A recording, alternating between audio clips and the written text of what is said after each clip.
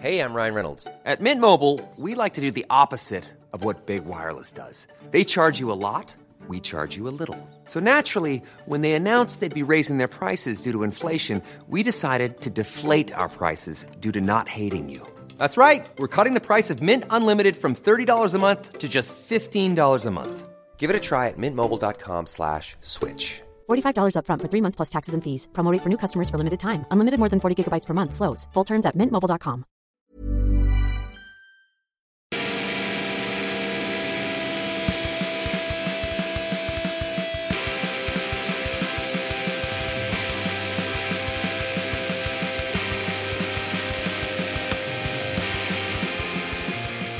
Welcome back, people, to Man Bites Pod. And I'll cut straight to the mustard. We are venturing into Carpenter territory. John Carpenter, the man legend himself. And we are starting with Big Trouble in Little China from 1986. So I'm just going to open it up there to my two compadres, my two pod partners here, the Reverend and Commander. Gentlemen, John Carpenter. What's your opinion of the man? What's your personal history of this movie? I mean, John Carpenter is probably the most punk rock horror director ever.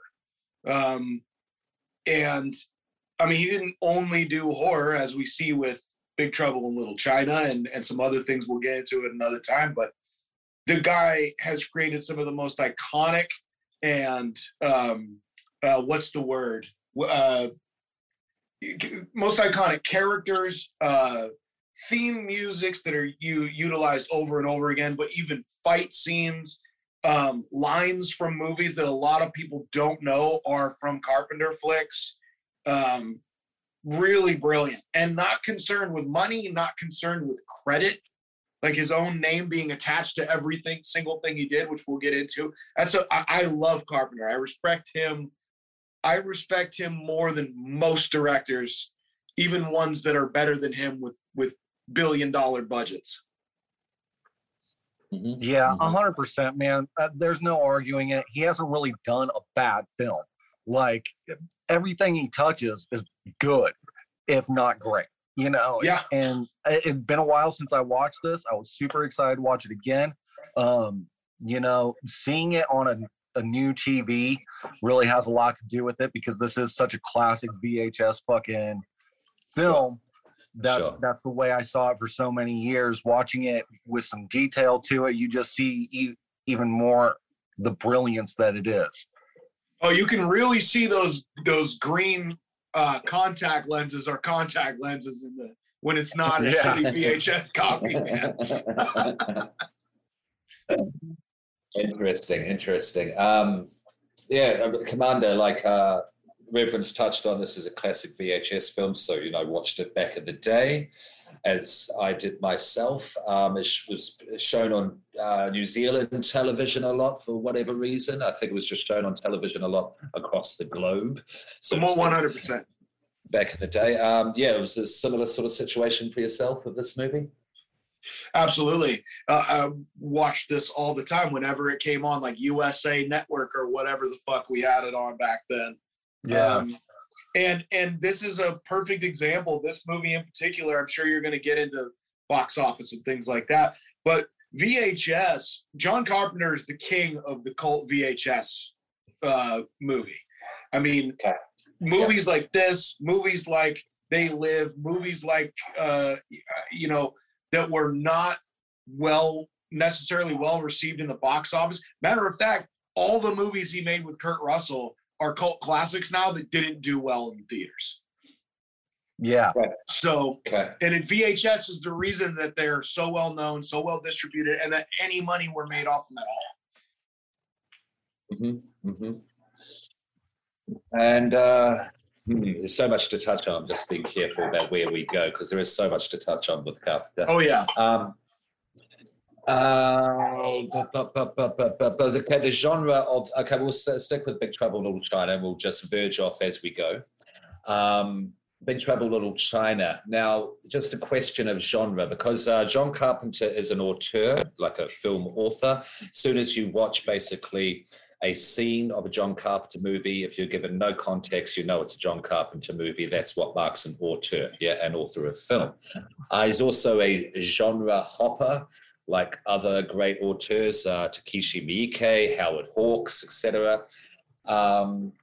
Now, but this one is a mishmash of genres, like more than I've ever seen any film mash genres together. Yeah. Oh yeah. No, it's got everything. What, comedy, kung fu, sci-fi, fantasy, action. Yeah, the whole deal. Yeah, it's berserk. And truck driving. somehow Can't leave out truck driving, man.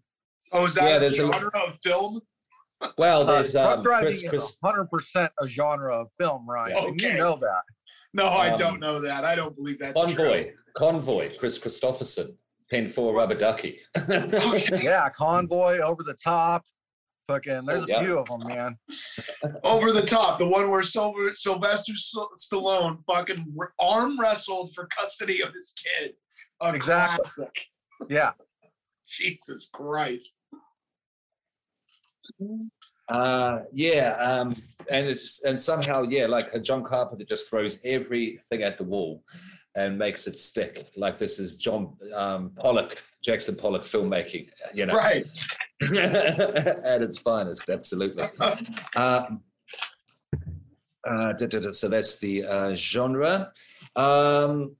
Now, let's look at the cast before I go, because I want to go into the history a little bit before we get into the plot, because they had a little bit of a history to it, this film. Of course, you have Kurt Russell as Jack Burton, as the commander has pointed out.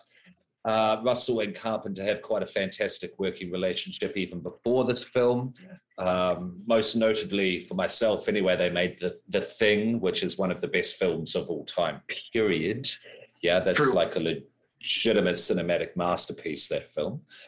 And then you have other things like Escape from New York as well. So where he was doing a very kind of Clint Eastwood type of, thing. And this is very much, Big Trouble's very much a John Wayne type of thing. Performance parody, however you want to put it. It has Kim Cattrall.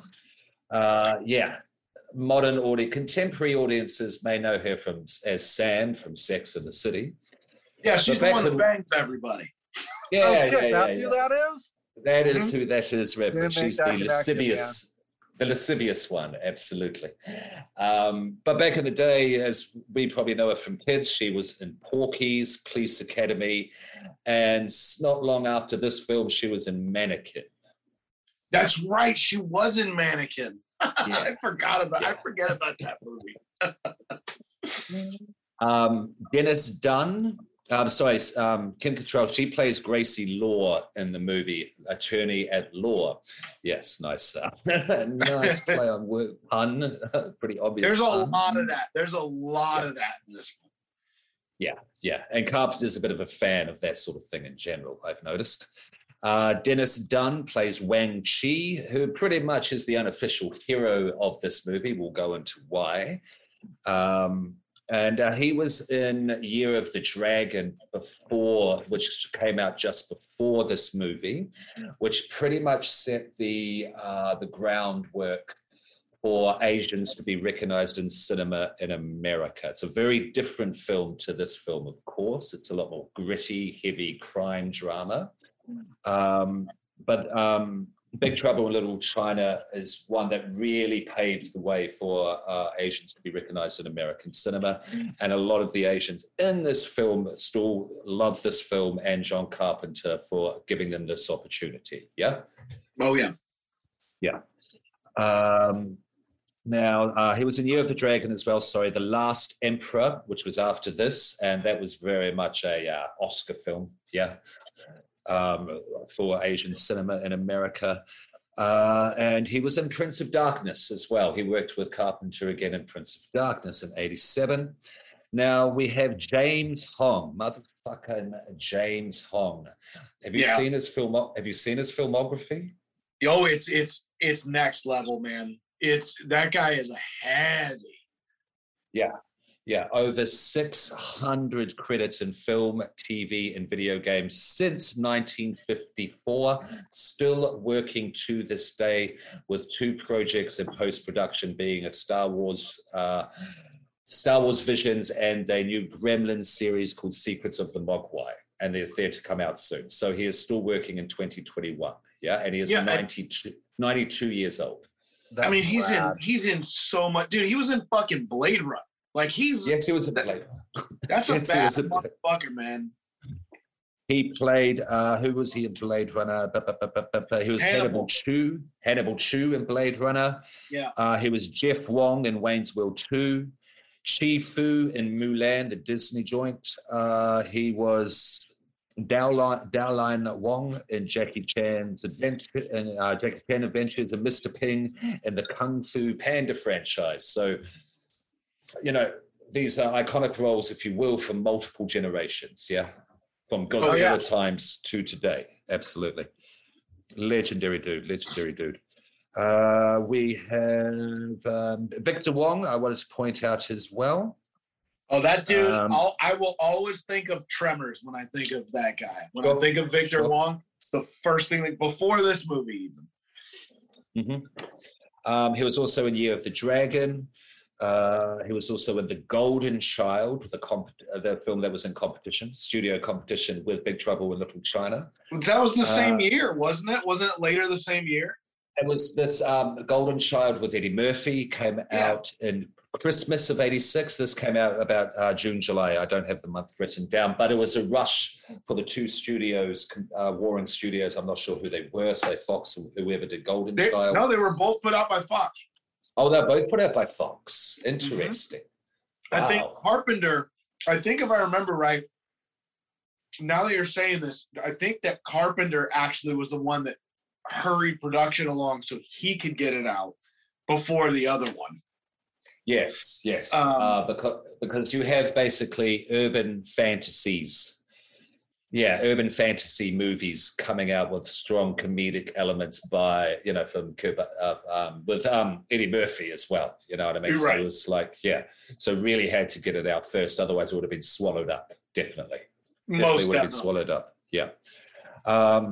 And Victor Wong was also, Year of the Dragon, Golden Child, The Last Emperor, and he also worked again with Carpenter and Prince of Darkness.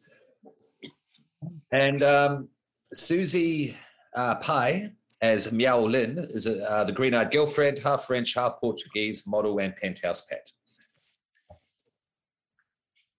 Just want to throw that in there so people in context of that. All right. Screenplay. This was interesting. Gary Goldman and David Z. Weinstein had been inspired by a new wave of martial arts films that had all sorts of weird actions and special effects shot against a background of Asian mysticism and modern sensibilities. Now, originally, Big Trouble in Little China was to be a Western set in the 1880s. Right. Mm-hmm. And Jack was supposed to have a horse instead of a truck. Yes. His horse was meant to be stolen rather than his truck. Pork chop. That sounds lame. So glad they went with the truck driver gimmick instead, man. Totally. And it was meant to be a cowboy who just rides into town, John Wayne style. So it's very It makes interesting. sense. Fucking truck drivers are the last cowboys, Sure. Especially during the 80s, during this movie. It was a big thing, man. And I'm not sure what the synchronicity is with Russell as well. Kurt Russell, wanting to do Jack Burton as a very John Wayne-like figure. I don't know if he'd actually read the original screenplay. Well, I think that this one, so Jack Burton, even in the script, he's a pretty bumbling, kind of buffoonish guy. He's really just a confident fuck up. But whereas like Snake Plissken, which he based on Clint Eastwood, is clearly a cold demeanored, soft spoken yet gravelly voiced, extremely competent anti-hero. Fucking Jack Burton just bumbles around and stumbles into shit, and sometimes it works out. I think, and John Wayne's a fucking cartoon character. He's ridiculous. So He is. I think that's where he approached this from. Not even from a manner of disrespect, like I'm putting it, but from a manner of the way he talks and the way he acts can be very, very funny, especially when it's out of context from what he's normally doing. But I mean, John Wayne is one of those guys that is a caricature of himself. Yeah. 100%. It's John Wayne with some Barney Fife in there. You know, he's bumbling, but he's attractive. He's the good-looking dude that's like fucking the badass, and he's got that confidence, but he's also Barney Fife at the same fucking time. Yeah, he's endearing for sure.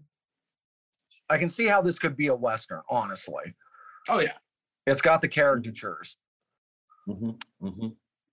Now, the studio rejected the screenplay and brought in W.D. Richter, a veteran script doctor and director. Now, I've never heard of this. You guys might have, especially you, Reverend. The Adventures of Buckaroo Banzai. I've seen that film. From the Eighth Dimension and the Eighth Dimension or something. Yeah. What is that? That's the whole deal, man. Go ahead. Yeah, it's like a Star Wars ripoff, and it's like its own genre as well. Like Buckaroo Banzai, fucking and like Ice Pirates from back in the day. Which Pirates also had truckers in it, which was a sci-fi movie about truckers. Like it was a genre thing at the time. Like Buckaroo Banzai was like not good, but it was during the last Starfighter, and like low budget, medium-sized budget sci-fi movies were doing well. So they were pumping them out. Yeah, exactly. And they took a bunch of things and they went with this weird, it's a comedy, it's an adventure, it's a sci-fi, it's romantic. They went with this weird mishmash, just like Carpenter did here. And they actually got some pretty big names. I mean, who's in that? John Lithgow's in it. Jeff Goldblum's in it. Who's the main guy? Oh, fucking Peter Weller, the guy that plays RoboCop. Plays Buckaroo Banzai. And we got to keep in mind, back then, that was a bit more of a big deal, having Peter Weller in the 80s. Yeah. So, like they were doing the same thing Carpenter did, but they kind of fucked it up. Probably studio intervention, getting too involved in it. And they probably just threw too much money at a dumb idea instead of doing the Carpenter style where they're like, hey, let's just make a fucking movie. Yeah. It's awesome. It's fucking so wonderful. It's one of those time capsules of the 80s that we're going to do fucking a sci-fi movie about truckers, or we're going to do fucking sci-fi movie. A lot of these are based off of fucking Flesh Gordon, which was really fucking early themed pornography that came out, and that was playing with Deep Throat at the time.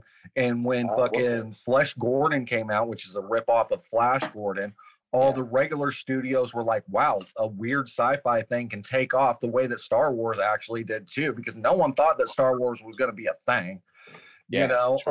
True. And some of it was good and some of it was bad. I really like Ice Pirates. Yeah, Ice Pirates was fun. Oh, dude, you know what I just remembered else is in Buckaroo Banzai? Fucking Christopher Lloyd is in that too. Jesus Christ. Yeah. Wow. Interesting. Okay, moving on. Thank you, gentlemen. Good insight. Richter discarded everything from the original script except for Low Pan Story. His biggest innovation to the script was to take turn of the century San Francisco out of the picture, so to speak, because he placed the story in the underworld. The idea taking it from alienation, turn of the century San Francisco alienates the audience, using Rosemary's Baby as the template, as a script template, put it in the underworld, figurative underworld, well, in Big Trouble, literal as well, to create a sense of universality so everyone could relate to it. It doesn't alienate anyone. Right. Carpenter made his own additions to Richter's rewrites, which included strengthening the Gracie Law role good move. And linking her to Chinatown, also a good move. And he also removed some action sequences due to budget and eliminated material he deemed offensive to Chinese Americans. Carpenter's a good dude. Carpenter said the characters in the film were very 1950s Howard Hawks people, a la Bringing Up Baby and His Girl Friday. And a perfect example of that is Jack and Gracie's banter throughout the film, yeah? So it's screwball comedy is another, 1940s Screwball comedy is another thing, yeah? That's thrown into this mix. Music-wise, Carpenter, I mean, like the guys, I love his music to this day, yeah? I think independent music, the whole indie music scene is starting to see him as an important figure in music. Soundwave, he has revitalized Soundwave in modern horror cinema, definitely in the independent scene. It Follows is a classic example that is so Carpenter-esque, it's ridiculous. And is also going through a renaissance at the moment, Carpenter as well. So contemporary horror fans, if you don't know Carpenter, go back and watch his horror films. And people who like films in general, certainly when they want to see someone who can do any genre, watch Carpenter in general. Let's give his third act, you know, some the respect it deserves, because he's always been someone who has struggled. I mean, like, he's always fought against the grain, yes, but I don't think he's ever really been shown the respect he deserves really until now. You know what I mean? I don't know if you agree. I think he's always had a fair amount of respect in the underground and a little bit on the top in the mainstream, but yeah, I think he's getting a little more credit these days. The credit he really deserves is coming his way at this point. I agree with that. Yeah, absolutely. Absolutely. I guess that's a time thing as well. Yeah. His history creates perspective to be able to look back and recognize the quality, the value of things as well, etc. He was nominated for a Saturn Award for Best Music for this film. He worked against the usual cliches and scores for American movies about Chinese characters and instead opted for his trademark synthesizer score mixed with rock and roll music, which he did from time to time as well. In the Mouth of Madness, that's theme songs are very Metallica. I think he even samples Metallica a little bit for it. No, not necessarily samples, but emulates Metallica for that. Sure. Yeah. Reception for this movie. Now, the movie opened in 1,053 theaters in July 2nd, 1986. It grossed $2.7 million on its opening weekend and went on to gross $11.1 million in North America. They were very short. That's a huge loss. Huge loss. Very short of its $19 to $25 million shooting budget. Fox didn't know how to market this movie. Once it was done and in the can, they were very much, what the F do we do with this? What is right, because like you said, this is a genre-bending flick. It's not even 2 genres, it's like 7. Yeah. Now this film is but as with a lot of these films, certainly films that we look at, Man Bites Pod here, follow us on Instagram, that it's got a cult following. Yep. And it's got a comic series, which I think was an unofficial sequel to this movie. I haven't looked into it. It has a video game that came out not soon after the movie. There is a board game. There's a fucking video game of what? Yeah. No. Yeah, man. Yeah, it's NES, I think. Holy fuck. Yeah. Well, I'm going to write that down as a new life goal. Excellent. Lots of vinyl releases as in music, as well as pop vinyl figures for all of the main characters as well. Now, there has been talk of a remake in recent times, yes? Now, we'll start it off as talk of a remake via The Rock. Dwayne Johnson he wanted to be developed through 7 Bucks Productions. That's his film studio. Yeah. John Carpenter was pretty much in a nutshell was like, maybe what? That was his kind of reaction to it. Now, in 2018, that was amended or updated that The Rock doesn't want to do a remake. He wants to do a sequel. He doesn't want to do Jack Burton's role, Kurt Russell's role. He wants to basically do a sequel and bring himself into it, doing his Rock thing. Yeah. All right. I mean, that's fine. Whatever. Yeah, I got no heat with The Rock. Yeah, I really don't hate The Rock either, honestly. Yeah, it's hard to hate him, but it's also hard to be excited about that prospect either. It's not like that sums it up very nicely. Thank you. I think the best way I can put it is I'm not offended by that, but certainly not interested either. Yeah, exactly. And as I said, it's had lots of influence, this film. The lightning sorcerer of the three storms. People say that it's Raiden from Mortal Kombat. Every time I watch it, that's all I can think of. Mm-hmm. And Lopan looks like Shang Tsung from Mortal Kombat. Yeah. Well, that has been credited as official by Mortal Kombat people. They say, yes, really? Absolutely. We took Lopan and went bubble, and that's it. Yeah, but nice. They don't fess up to Lightning Guy for Raiden. No, they don't fess up to that, but they do for Lopang and what's his name? Shang Tsung. Shang Tsung. So were the three guys, the three bodyguards for Lopan? They were named like Thunder, Lightning, and Storm or something, right? Was it Storm or Wind? Yeah, something like that. Something like that. Yeah. It was Wind or Storm. Yeah. I've got where they actually come from when I get to trivia as well. There's that old samurai film back in the day from the 60s where the actual influence comes from, the core influence. For me, they were very much the Masters of Death from Shogun Assassin as well. Sure. Fuck, I got to rewatch that. Oh, it's great. It's great. Check it out on the Cinema Salon. Shameless plug. Ninja Turtles TV series episode called A Chinatown Ghost Story has James Hong reprise his role, his Lopang role. And the episode used concepts from Little China. Not that I care about them, but they are influential. De-Antlered, however you say their fuck-off name. We have Candy, has Ninja reciting some of Jack Burton's dialogue from Big Trouble in Little China. 2012 parody of Gangnam Style was entitled Lopan Style and featured the storyline and characters from the movie, including a cameo by James Hong. Taika Waititi cites Big Trouble as an influence on Thor's Ragnarok. So this shit influenced Marvel, the biggest franchise out at the moment in movies. Interesting. What you can kind of see, because I've seen Ragnarok for that type of bawdy slapstick humor, it comes into it. Doesn't pull it off anywhere as well as Big Trouble does. That's not at all. Not at all.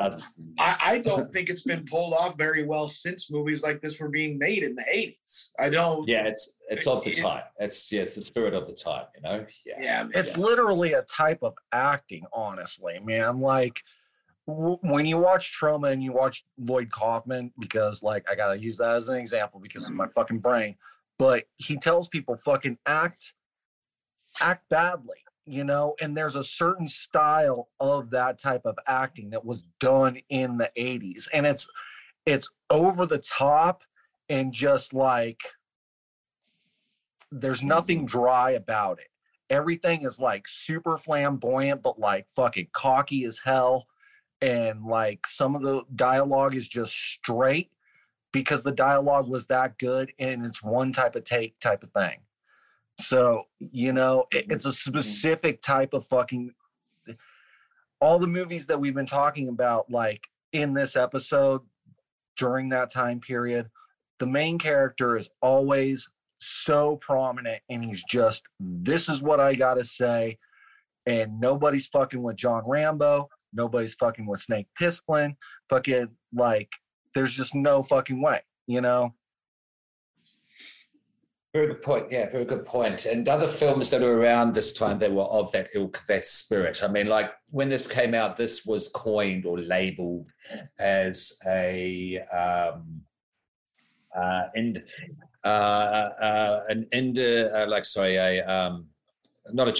Chinese fantasy Indiana Jones and the Temple of Doom. Yeah, or Indiana Jones and the Temple of Doom set in San Francisco. Yeah. Sure. There was, which John Carpenter was fine with that. He was fine with that labeling. Romancing the Stone. Yeah, remember that? Sure. Yeah. Oh yeah. Yep. That was Douglas. Kind of, that had a kind, though Kathleen Turner and Michael Douglas had a similar kind of relationship that Burton and Gracie Law have in this. It's a bumbling buddy comedy. It's The Odd Couple, but with sexual tension. That's all it is. Yeah, sure. Absolutely. I don't think any of them is entertaining as this. I think this is the most entertaining film out of all of them. What do you, I mean, like for me though, I don't want to critique this film. I don't want to shit on this film at all because I did like it. I liked it quite a bit. But for me, it doesn't have a lot of rewatchability. Once I've seen it, I've seen it.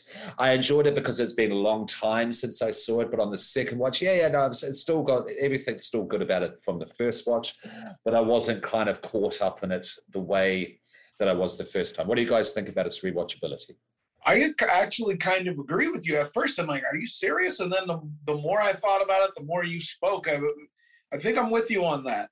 This is a movie that I would put over to anybody. Everyone should see this at least once. Yeah, absolutely. But even all of us saw this when we were kids, and we saw it a bunch when we were kids, and yet that nostalgia is enough to dust it off maybe once every 10 years, as opposed to Back to the Future, which I'll dust off once a year. You know what I mean? Sure. I think the rewatchability is there, but it's low. After a time, you know. Yeah. When this came out, it was shit. I watched this all the time. Yeah, I've definitely seen this a bunch of times. And I guess I took it's probably been 5 or 6 years since I fucking watched this last. And yeah, same. I was really happy about watching it. I'll probably watch it again within the next year or two because it's fucking rad. It's fun. That's another thing I've been doing since we've been doing this podcast. I tend to watch the movies. The ones that I do, I watch them twice in a row before we do the show. But the ones that you guys pick, I watch them once, and then after we do the show, I watch it at least one more time. Usually. Right. Kind of a new way of watching that I don't normally do. But yeah, I'll be fucking dusting this one off probably again tomorrow, and then I'll be done with it for 5 to 10 years. But after those 5 or 10 years, you're going to enjoy the fuck out of it when you do watch it again. Yeah, I'm going to set my alarm. I'm going to set my 5-year fucking Big Trouble alarm, and I'll fucking watch it. Yeah. A job interview. Where do you see yourself in 5 years? What's your 5-year plan here? In 5 years? I'm gonna watch. Yeah, I'm gonna have to watch Big Trouble in Little China. I see myself watching Big Trouble in Little China again for the 57th time, and enjoying the fuck out of it. Yeah, man.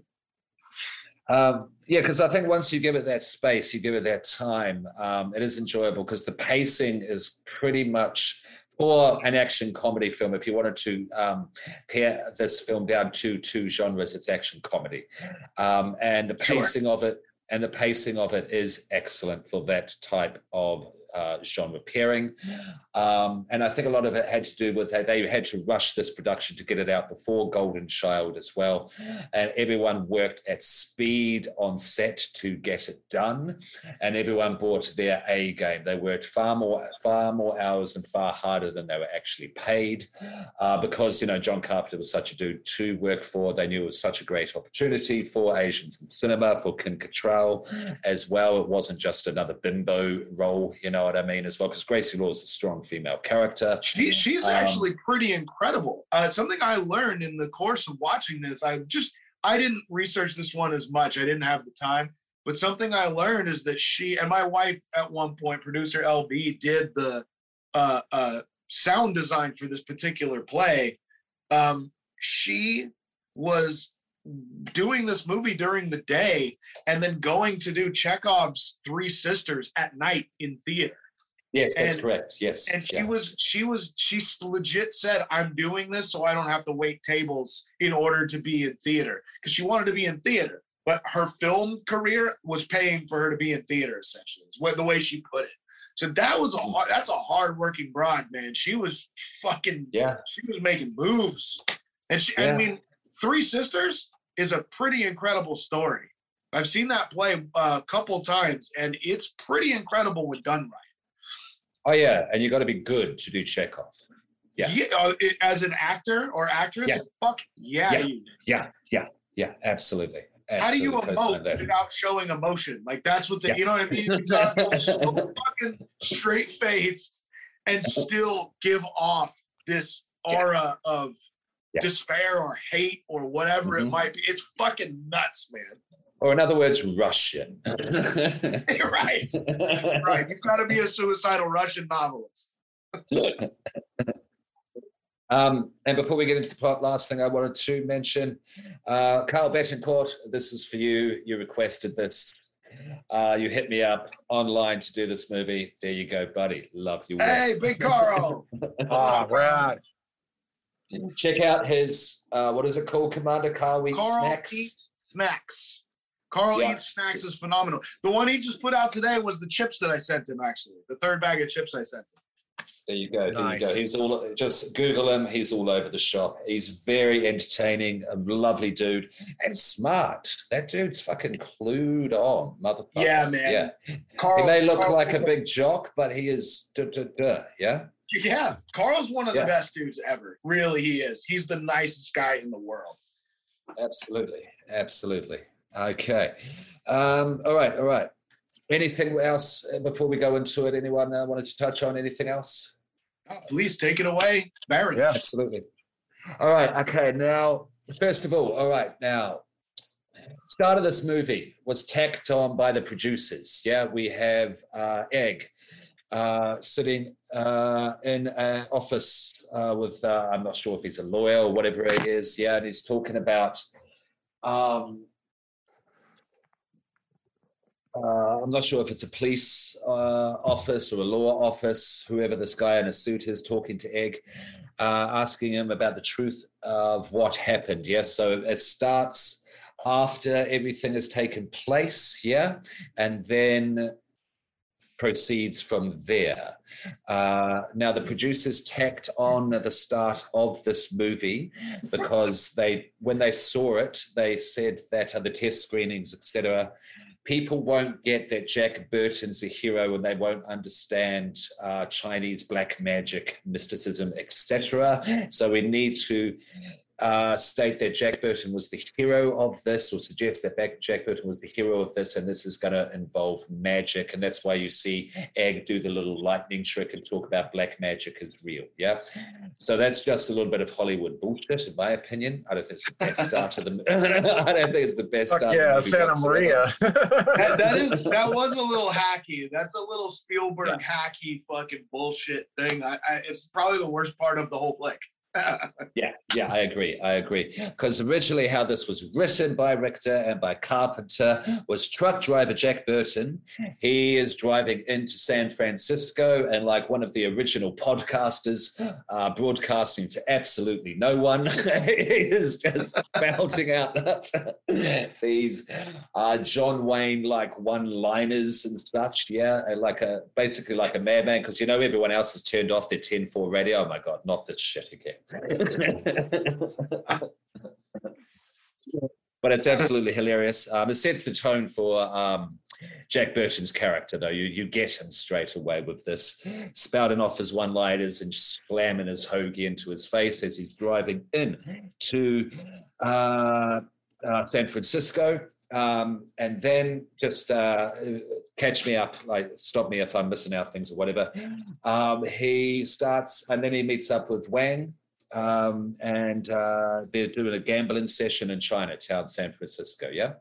Yeah, and that's real Chinatown. Where he first fucking comes in with the truck. That's like real San Francisco. That's exactly the way it fucking looks. Yeah, and that is actually the Chinatown. We have a Chinatown here in Brisbane.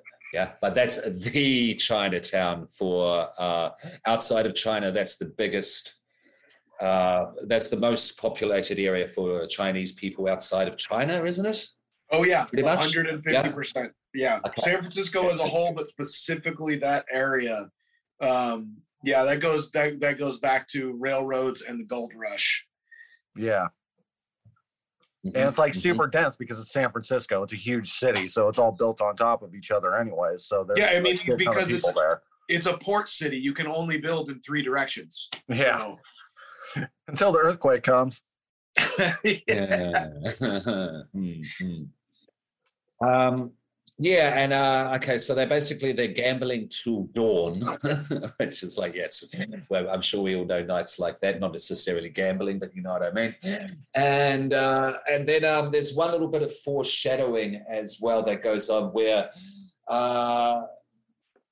I think Wang goes double or nothing, whatever, and he does, and then there's that trick with the bottle, with the meat cleaver that he has, and then the beer bottle or whatever it is, and he says, I could chop this in half, double or nothing, and then and then he hits it, so it flies off the table towards Jack's face, so I'm sure it's going to knock him out so he can steal his money back, but Jack catches it, and says it's all on the reflexes.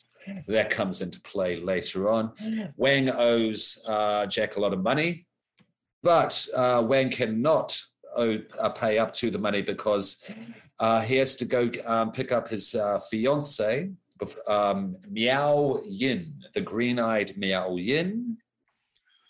And at the airport, Chinese street gang, the Lords of Death, attempt to kidnap her. They do kidnap her.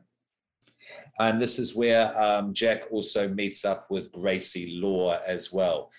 Tries to hit on her in the airport upon first meeting her. That's just Jack's style. And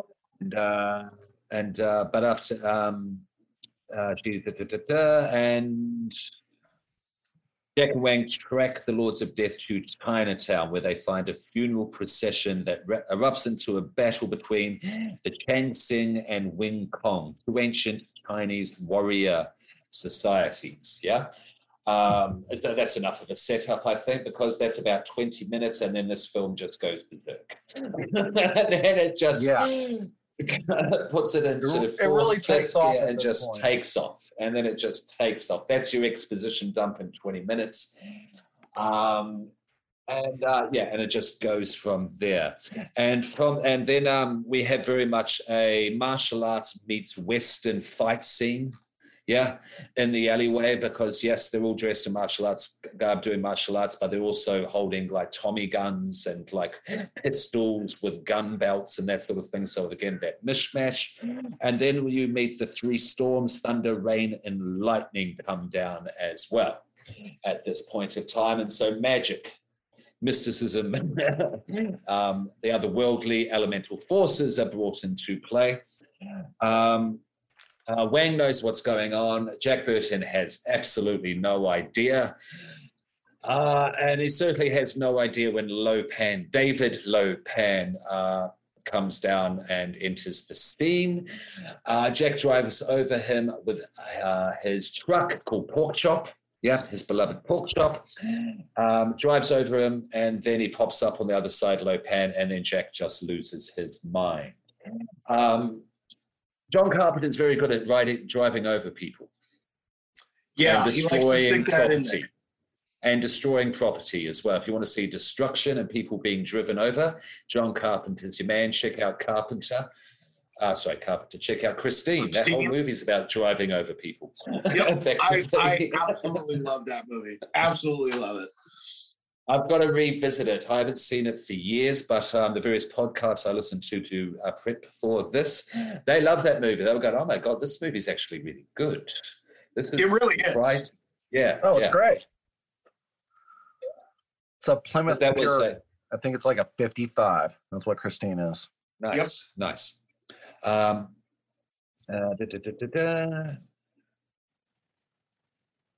Now, Wang hurriedly guides Jack through the alleyways to get away from Lo Pan and the 3 storms, etc. And then Pork Chop is stolen, which is pretty much is part of the infamous, if not the entire impetus, one could argue, for Jack Burton becoming involved in this whole scenario. He wants to get his truck back. Wang takes Jack to his restaurant where they meet with Gracie. Gracie Law, attorney at law, her journalist friend Margot, Wang's friend Eddie Lee, and magician Egg Shen. They explained to Jack, who only wants his truck back, the ancient knowledge and sorcery the Chinese brought with them to America. I love how this was explained as well by Shen as well. It's like a salad bar. You go on, you choose this, you choose that, you put it all together, you've got a delicious dish. Chinese black magic. We done?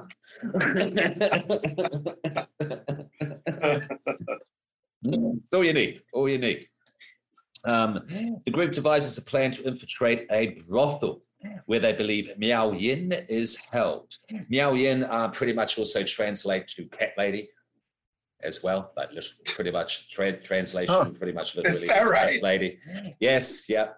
So I think Jack at one point is going, there is a whole little bit of a cat joke. Is she a cat joke as well? Yes, that is the joke. They break in but are interrupted by the Storms, who kidnap Miao Yin and take her to Lo Pan. That scene was kind of intense for me as well, but in the brothel, because when they create the earthquake with the big green glowing orb where they come down into the brothel as well, that looks like pretty much a standard or near large San Francisco earthquake. Yeah. Yeah. I don't like earthquakes, just as an aside. We love them out here. It's why we have so many. Yeah, totally. Of course. Everyone Yeah. together, we're just like, fucking hey, man. Don't forget to hit the gas lines there. Raise the roof. Yeah, it's fun. We can keep going with the California having earthquake jokes. Yeah, I'm sure we could. Jack and Wang track down the front business used by Lo Pan and impersonate telephone repairman to gain access. Yeah. What did you guys think? I will just stop there. What did you think of these two walking in, Wang and Jack as telephone repairman? That whole gimmick of the how can we sneak in there? Just grab a ladder and walk past everybody. That gimmick, that joke is always funny to me. I absolutely love it. You want to know what's more ridiculous about this scene, though, is that Jack is holding a landline and he's holding a phone in his hand as he walks in as a telephone. What? Oh, yeah, we know all this. Oh, yeah, we did this last time. Phone's over here. Yeah, all right, guys, we're from the telephone repair shop. Every time I got to sneak into a mechanic's shop and get through there somehow, I always bring a carburetor with me. Got to make sure. Gotta blend in. Yeah, the other guys that are walking around with carburetors. Hey, I don't know about that guy. Sure, he's got a jumpsuit on. It's got his name on his shirt. He's not holding a wrench or a carburetor. I don't know.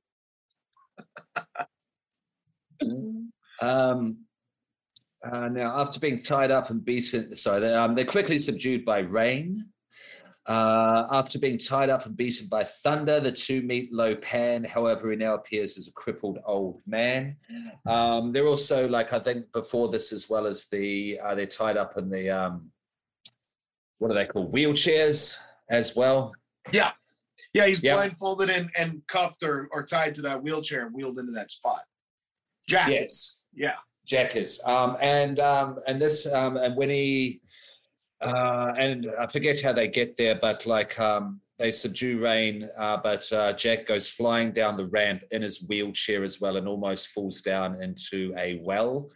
And what you get here is just the start of sight gags, very Buster Keaton-esque sight gags. Silent film comedy also plays an influential part of this film as well, yeah?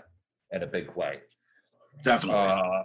Yeah, and it really just shows to the bumbling tomfoolery of Jack Burton as well, because he's positioned as a hero he thinks he is the hero, but really Wang's the hero, you know what I mean?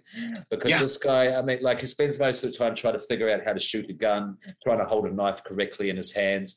He fires a gun up into the ceiling and then bricks fall down on his head, whilst Wang just becomes slowly evolves into the greatest martial artist the world has ever seen.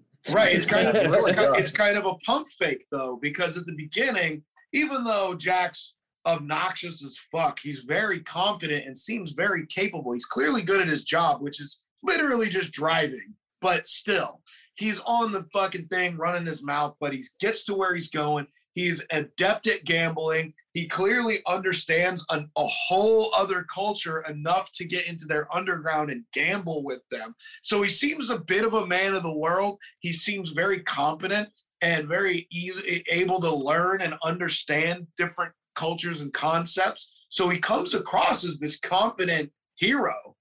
And of course, his man comes across as this desperate, sex-starved, simping little sissy that fucks up his own gambling gimmick, loses all of his money, can't manage his fucking life, can't manage to talk to this girl properly. He's got no confidence of any kind, and the roles completely lives with his dad. Yeah. It turns out that it was always the other way around, but the way we're introduced to them leads us to believe it's the other way. Where it's completely Jack's the sidekick. Jack is the fuck up that's just tailing behind him, and he's just got a bigger mouth. That's it. Yeah. Yeah. But somehow they all work together to, beat the bad guy. Because spoilers, the good guys win this. Yeah. Shocker. Yeah. Shocker. But first of all, they first have to meet the bad guy as a crippled old man. Lopan as a crippled old man in the wheelchair, looking like a human liver spot. Yeah. He is disgusting at this point. And the whole idea of how does he transfer his oral presence to the alleyways. Also, I think he's in the airport, which doesn't make sense at all, but hey, at the start. Magic, man, it's magic. It's an old curse from the 2nd century, back in the day, that one of the emperors defeated Lopan and 7 other emperors or whatever, and they put a curse on them, and there was big earthquakes that turned the world upside down, and then ungodly things jumped up and started causing chaos and la da da da da. San Francisco in the 80s. Okay, that's all you need. Right, sums it up perfectly, man. Yeah. Wang and Jack regroup with Chang Sin and Egg Shen and enter a cabin to return to Lopan's headquarters. This is jumping forward quite a bit. But what should get through before we get to here is, which I found interesting as well, because the production design of this movie is fantastic. This movie does look great as well. The art designer and production designer were classic Hollywood people as well. So they knew the history of these type of films, be they kung fu movies, be they Western movies. They took the contemporary at that time fad for sci-fi meets fantasy and meshed it all together to create the set as well. And they did really, really well with that. In particular, the Buddhist hells, because there are lots of hells in Buddhist religion and Buddhism as well, and they kind of just go through different levels of Buddhist hell, when they're in the hell of upside down hanging sinners, I think it's called, well. Yeah. Is there anything else, anything you guys wanted to point out along those lines in terms of the hells or production design or anything like that? I fucking hate to say it, but I feel like you nailed it. I think you're a little more knowledgeable in that realm than I am as well. Yeah. And the whole elevator thing that they're going down, but then they're going back up to get out of the situation and stuff. The whole enlightenment of that and stuff is, there's probably a lot deeper meaning that I can really get into either. I don't know that, that religion. So Chinese mysticism is new to me. And what I know about it, I learned from this John Carpenter film. Yeah, sure. I don't know it to any great degree. I know that Buddhists, there's many different layers of Buddhism. I mean, Buddhism's so complicated. It's crazy. There's so many different types of Buddhism. Their hells are just stratified to a crazy intense degree. There are many, many, many, many, many layers of hell, well beyond Dante. I was going to say, it's like if Dante Alighieri worked for the IRS. It's like that. Yeah, sure. I tried to read a book on this at one point and on Buddhism, and A, I didn't finish it, to be perfectly honest, but B, I remember going, what the fuck? It seems from an outsider's perspective it seems to be a relatively simple theology. But once you start peeling back layers, you're just like, holy shit, dude.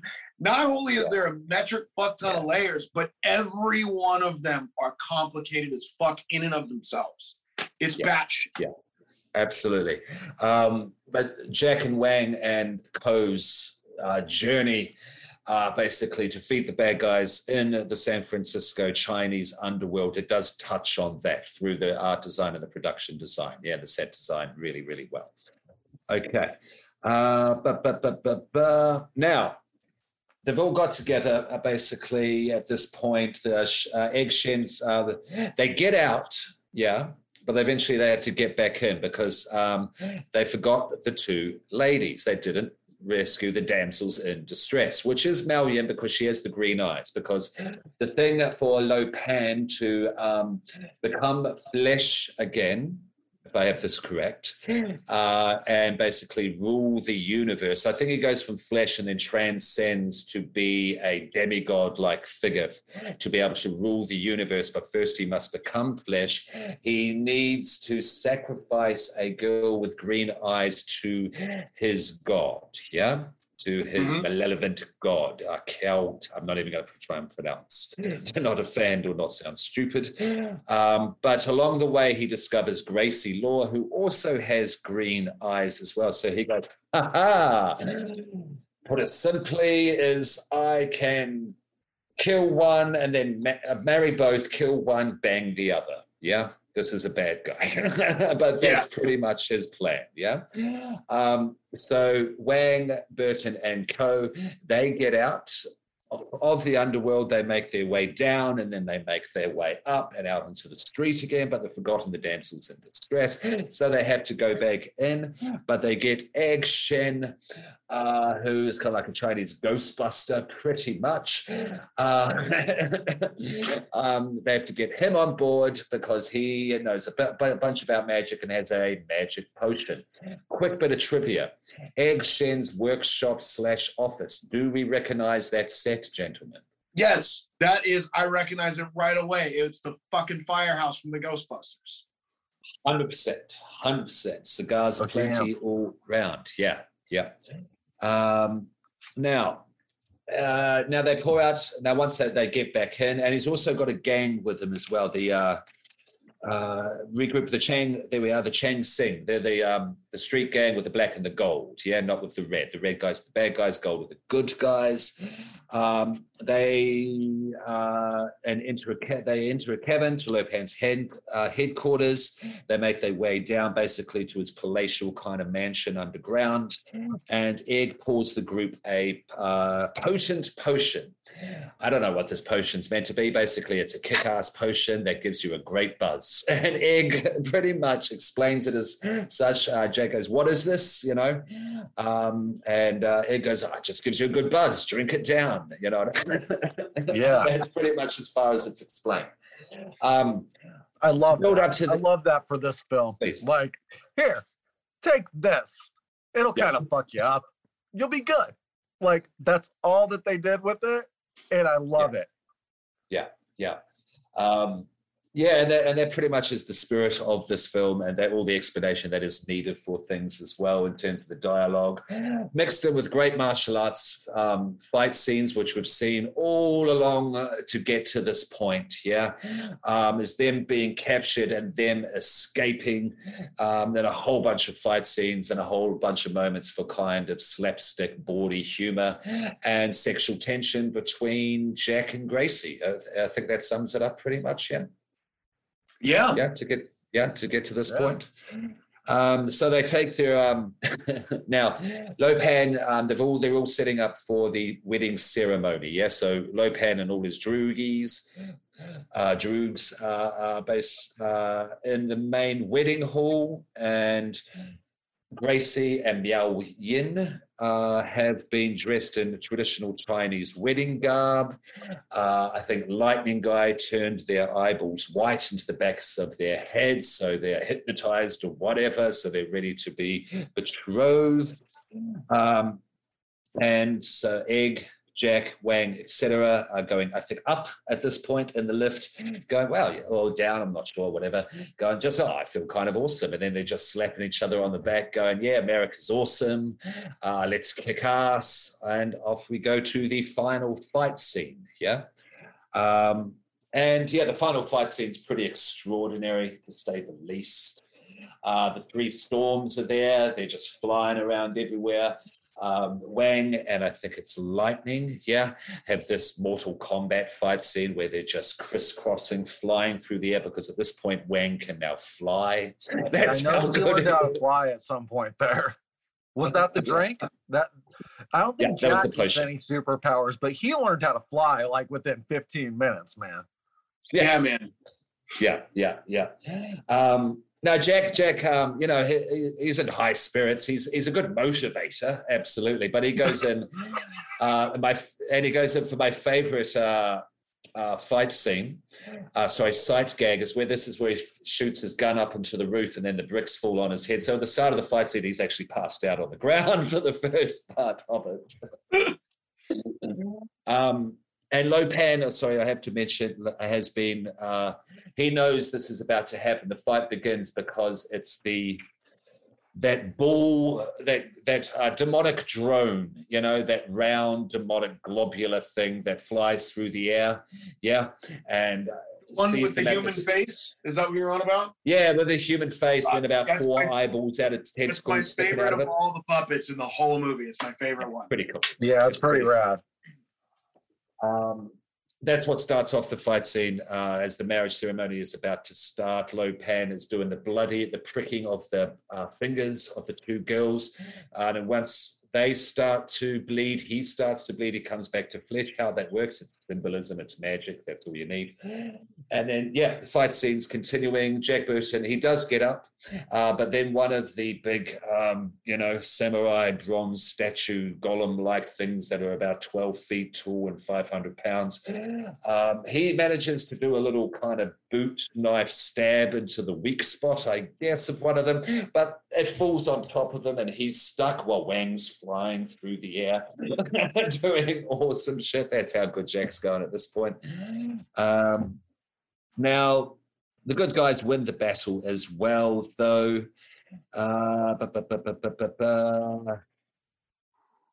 Wang kills Rain in a sword duel while Jack and Gracie chase Lo Pan. Lo Pan gets away with Gracie. Wang joins them, and Jack kills Lo Pan with a knife throw. Basically, this is how this ends up. And I talked about the foreshadowing at the start with the original gambling scene where Wang hits the bottle with the knife to fly up Jack's face. He catches it.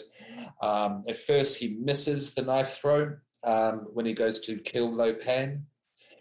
And Gracie looks at him going, can't you even throw a goddamn knife? You're meant to be the hero and you're standing there still with my lipstick on your face at this point. Because they've kissed at this point, because the sexual tension built up long enough and Gracie just had to admit her love, her sexual animal attraction to Jack Burton. How could you not? This is the 80s. Lo Pan picks up the knife. Wow, this is a nice knife. Goodbye, Mr. Burton, throws it at him. Jack catches it, all in the reflexes, bang, straight into the forehead. Lo Pan's dead, bad guys done. And then the whole place starts to explode, as was pretty much a common trope for these type of films when the bad guy dies. His hideout, his headquarters dies with him and explodes with him. All the good guys get out and they come to the restaurant at the end. Everyone's all paired up together. You have Margot with Eddie. You have Mia Yin back with the fiance, Wang. Jack and Gracie. Now, they don't quite, this is a little Romancing the Stone moment even, they don't quite get together. Yeah, because always get on everyone's nerves by the end of the day.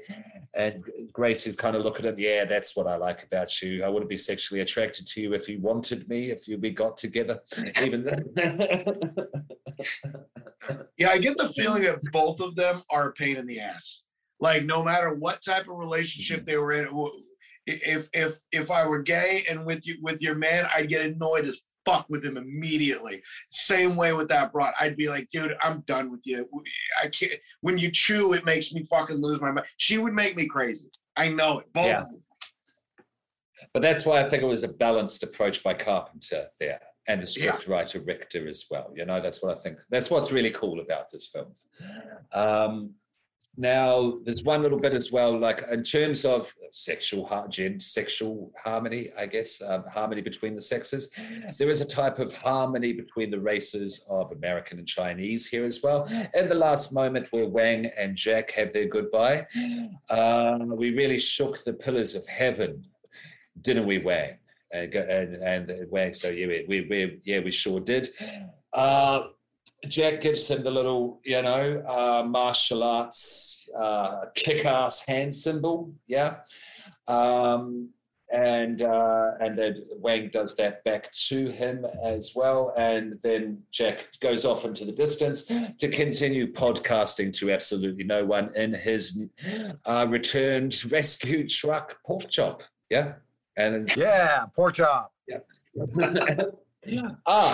But the last moment, though, the last beat, the last scene, shot, if you will, is that demonic orangutan Sasquatch beast, which Gracie kicked in the nuts, gave the Rochambeau to in the final battle scene, is at the back of the truck, comes in two-shot, boom, credits, So suggesting, I guess, you had to leave space for a sequel back in the 80s.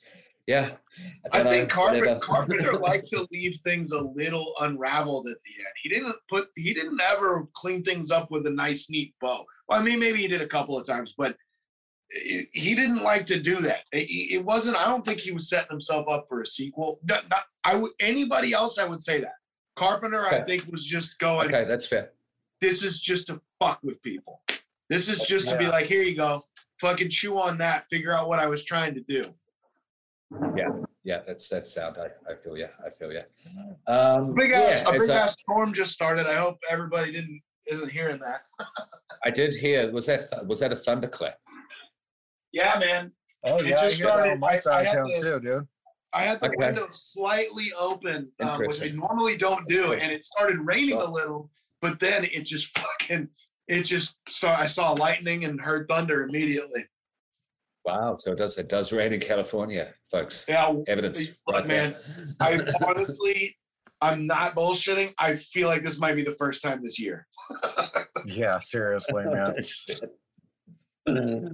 Well, yeah, you're worse than us in that sense.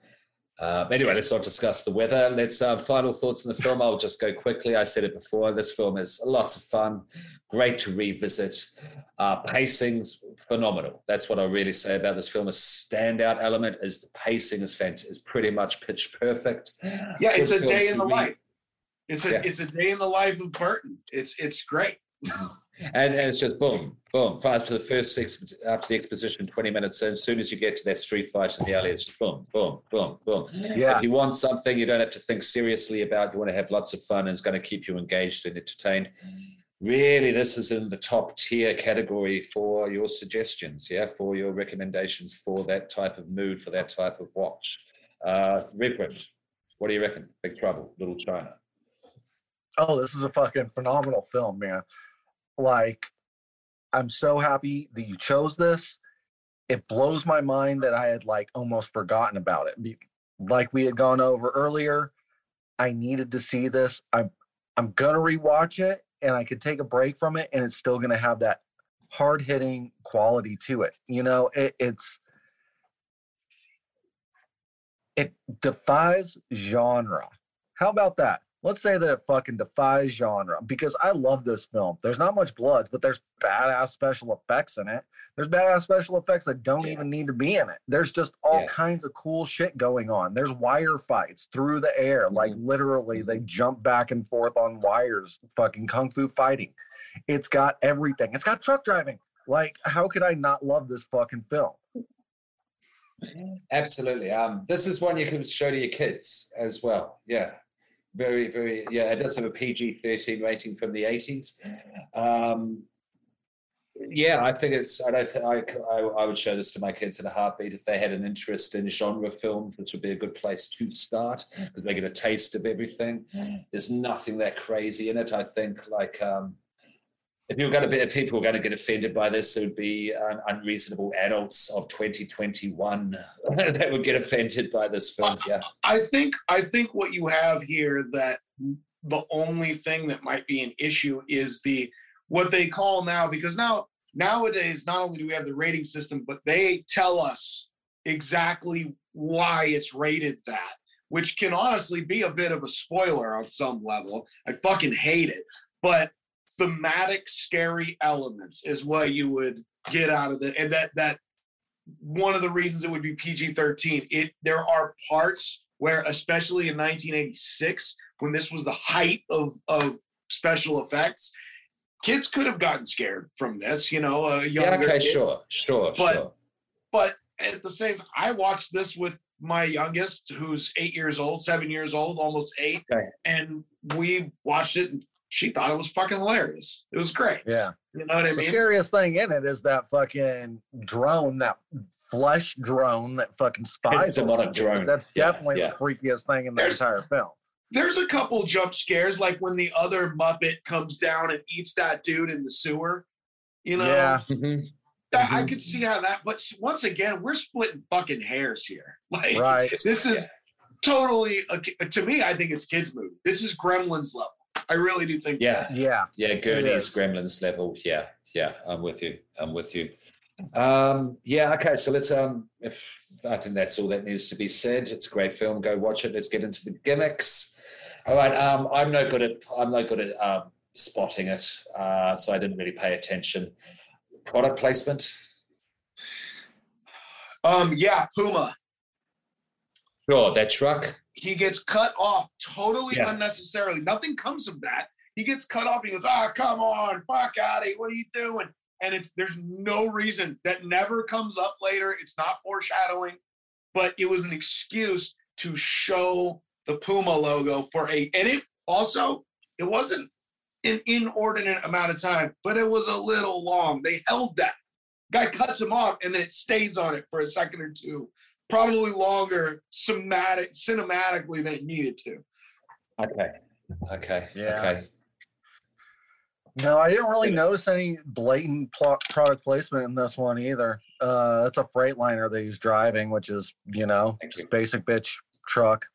I don't think there's anything blatant, but I'm willing to bet if you look for it, a lot of times these companies, and there has to be more than just that, because this is Fox we're talking about. So a lot of these companies will, and remember the budget was really high, $25 million at max is a lot of money for 1986. So it's like 150 million nowadays, roughly. Yeah, which is still, that's not an insane amount nowadays, but that's a good chunk of change. So what they'll do is people will pay they purposely want just a Coke can left right there. They want a bag of Doritos just over in the background. No one needs to mention it. No one needs to eat them. They just need to kind of be there. There's not a spotlight on them. They're just fucking there. Sure. It's more of a subliminal advertising thing. So I'm sure there's something. I really wasn't looking for it. I'll be perfectly honest with you. I should have. I tried to see it, man, and I didn't find anything. I usually look, because it's an 80s film, if they're smoking, you can see if they fucking got that. And like when they're drinking or whatever, and when they're drinking in the bottle that he tries to chop in half, it looks like a what is that, Topo Chico or whatever. But it's beer, though. Like, it's a Chinese beer, dude. Yeah, it was some, nothing. It wasn't, they weren't drinking Budweiser. If they would have gotten Budweiser money, they would have had like an obvious Budweiser. But, it was nothing specific product placement wise, I don't think. Well, that's interesting. So Fox took a bit of a chance on this film as well, because there was no huge commercial success for Carpenter up until this point, because the thing, that started making money because it kind of flopped to start with. I don't know if it had started making money up at this point in 86, from 81 to 86. Maybe from home. rentals. Yeah. But I really think that at this point in time, what it is that he's a name. And that he's now not doing Halloween. He's not doing The Thing. He's not doing The Fog. He's not doing horror. He's now doing a almost totally family-friendly, goofy, buddy, romantic action comedy movie. And they can market this to everybody, at least they think, until they realize they don't know how to market it. But I think they're like, that's a name that people know. And this is going to be a more wide-reaching audience that we can reach with this movie. This could be a huge blockbuster. That's what I think they were banking on. Action movies at the time were the biggest thing in the world. Absolutely. And he had also just done Starman before this. That's right. There you go. Family-friendly science fiction romance. Yes. Right. I forgot. Totally forgot about that. Yeah. I think that was a big part of Fox going, okay, you can do this. Yeah. But as we pointed out, they didn't know how to market it. They didn't know what it was, what to do with it. And after this, John Carpenter gave a middle finger to the industry, to Hollywood system, and went in to do some independent stuff as well, Prince of Darkness. And they live, and I'll throw it out there now, which is our next episode. Commander's going to be commanding that one. Absolutely. Absolutely. All right. Jabba Royale. This one was difficult, gentlemen. I don't know if you I was dying for this because everyone is a goon in this. Everyone's kick-ass. Everyone is everyone is kick-ass except pretty much for security guards. Yeah, the people who are at desks when they walk in. Yeah. My God, you could even throw the madam at the brothel in. Oh, I'm just about to call an audible because I just remembered her. The madam at the Chinese brothel. Okay. Because I was going to go Gracie Law versus Miao Yin, complete jobbers. That's what I would have done too, but this brothel gimmick is good. Who's she going against though? So I was going to go Margot versus Meow. Okay, yeah. I don't know if I said that just then. I was going to go Margot the reporter versus Miao Yin. So complete jobbers. Yeah, the two. Okay. In terms of, and make it a female match. I don't know. It's not that compelling, but I think it's acceptable in terms of high-level jobber that Gracie Law is versus the brothel, the madam at the brothel. Okay, so madam at the brothel versus who was it? Gracie Law. Is that acceptable? With Gracie. Yeah. Interesting. So, fight. Okay.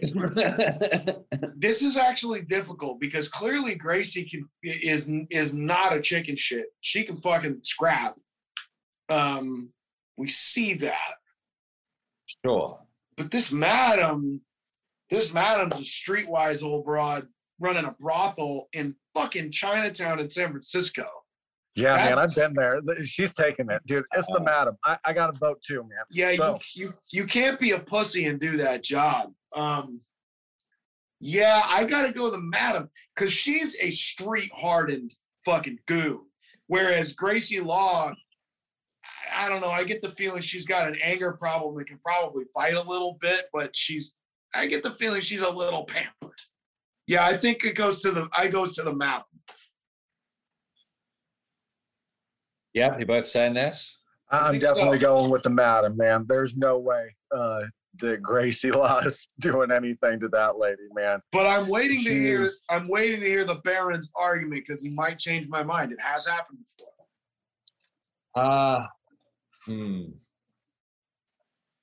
As I said, this was a difficult one. Maybe not the most effective matchup pairing because, as you know, most people kick ass in this film. Finding jobbers in this is difficult. That's why I went Margot Miao Yin, but it's barely, that's just kind of a flip-flop affair. You know what I mean? It's barely entertaining to watch if it was a jobber fight. You know what I mean? It's very much a YouTube. You put it on YouTube Dark. Yeah, it's that insignificant and inconsequential. Gracie Law. I mean, she is a part of San Francisco in the '80s in Chinatown as well. So she's got some. She's got some gumption about her.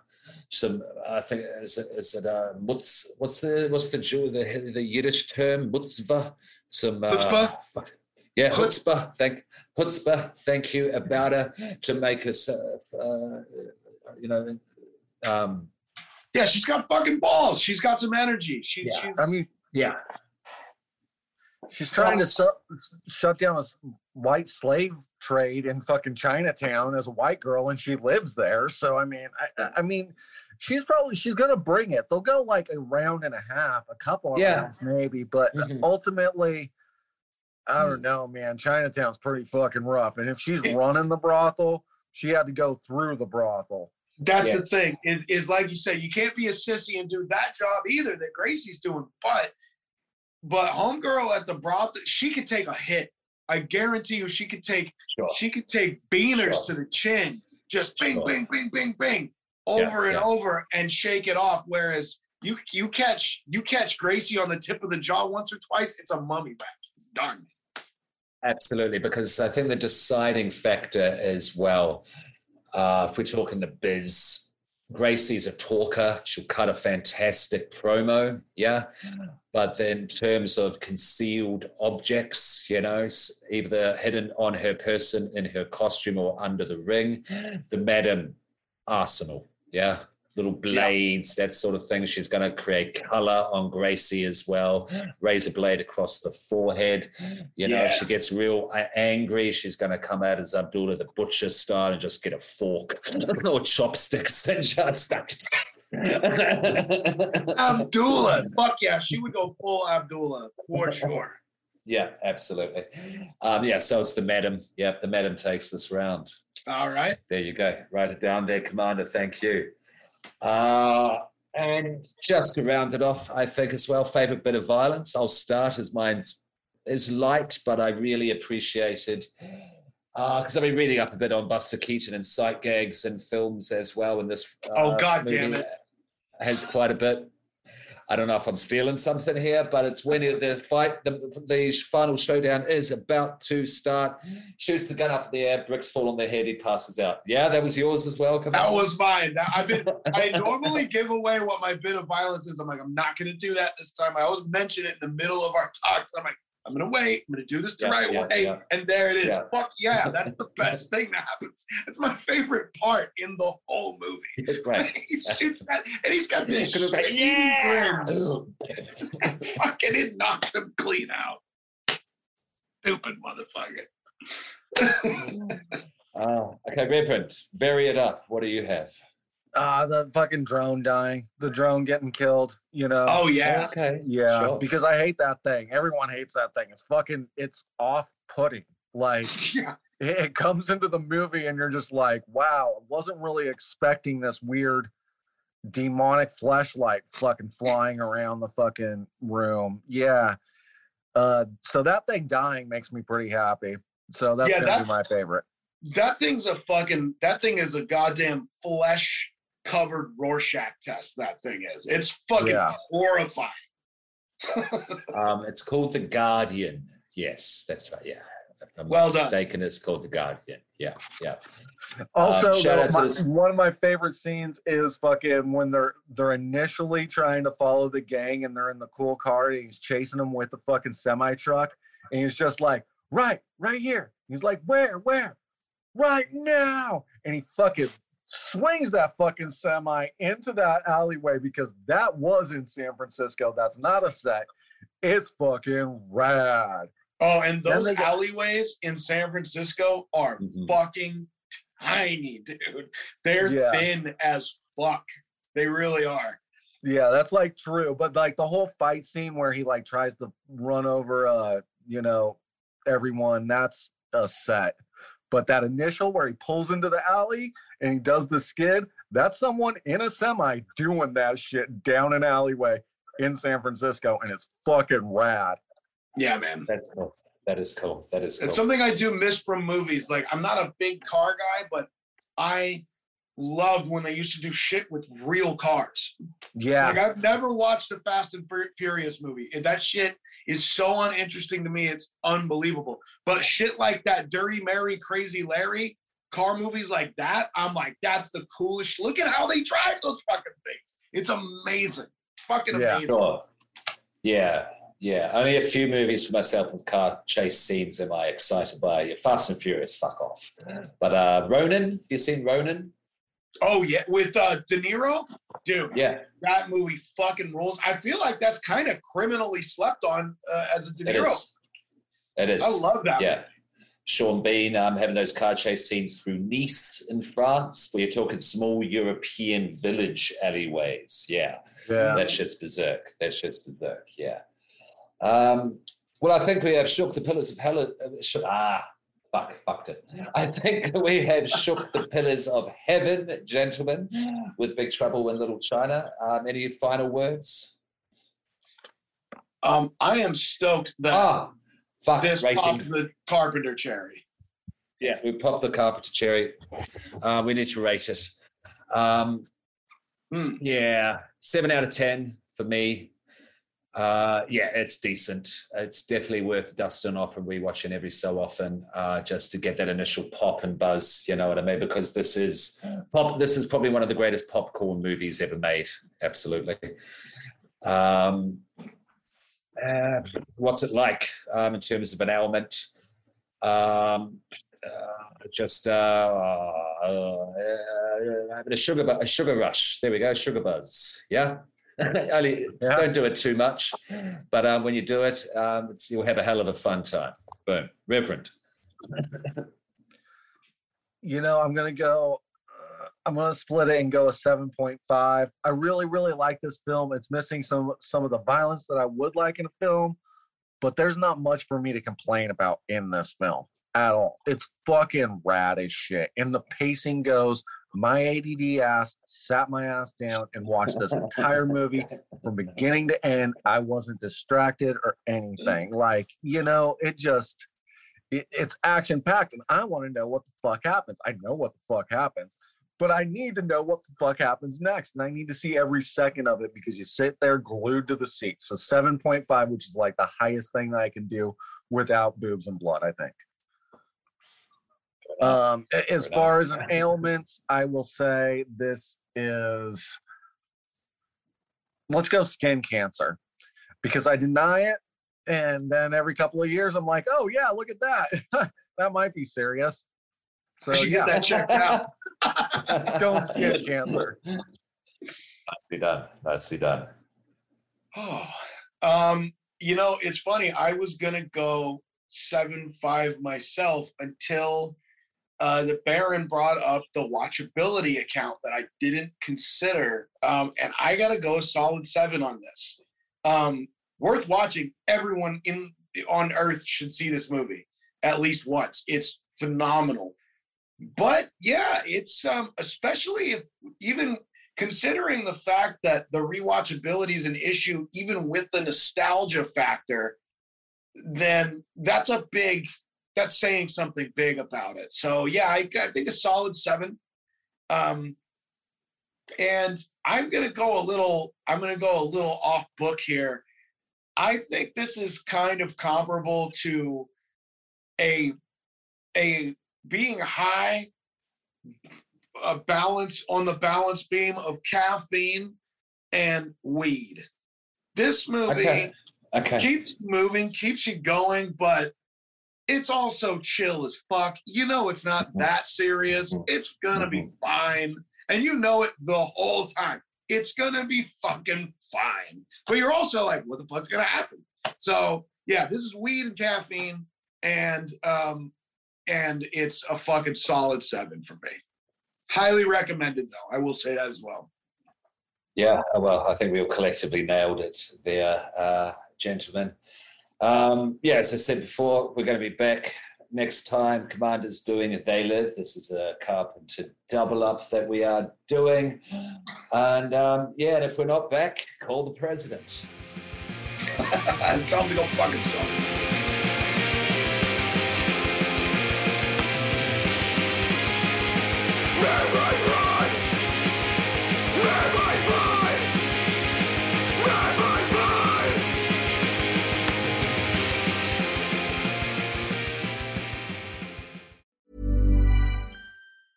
Hey, it's Paige DeSorbo from Giggly Squad. High quality fashion without the price tag. Say hello to Quince. I'm snagging high-end essentials like cozy cashmere sweaters, sleek leather jackets, fine jewelry, and so much more. With Quince being 50 to 80% less than similar brands. And they partner with factories that prioritize safe, ethical, and responsible manufacturing. I love that. Luxury quality within reach. Go to quince.com/style to get free shipping and 365-day returns on your next order. Quince.com/style.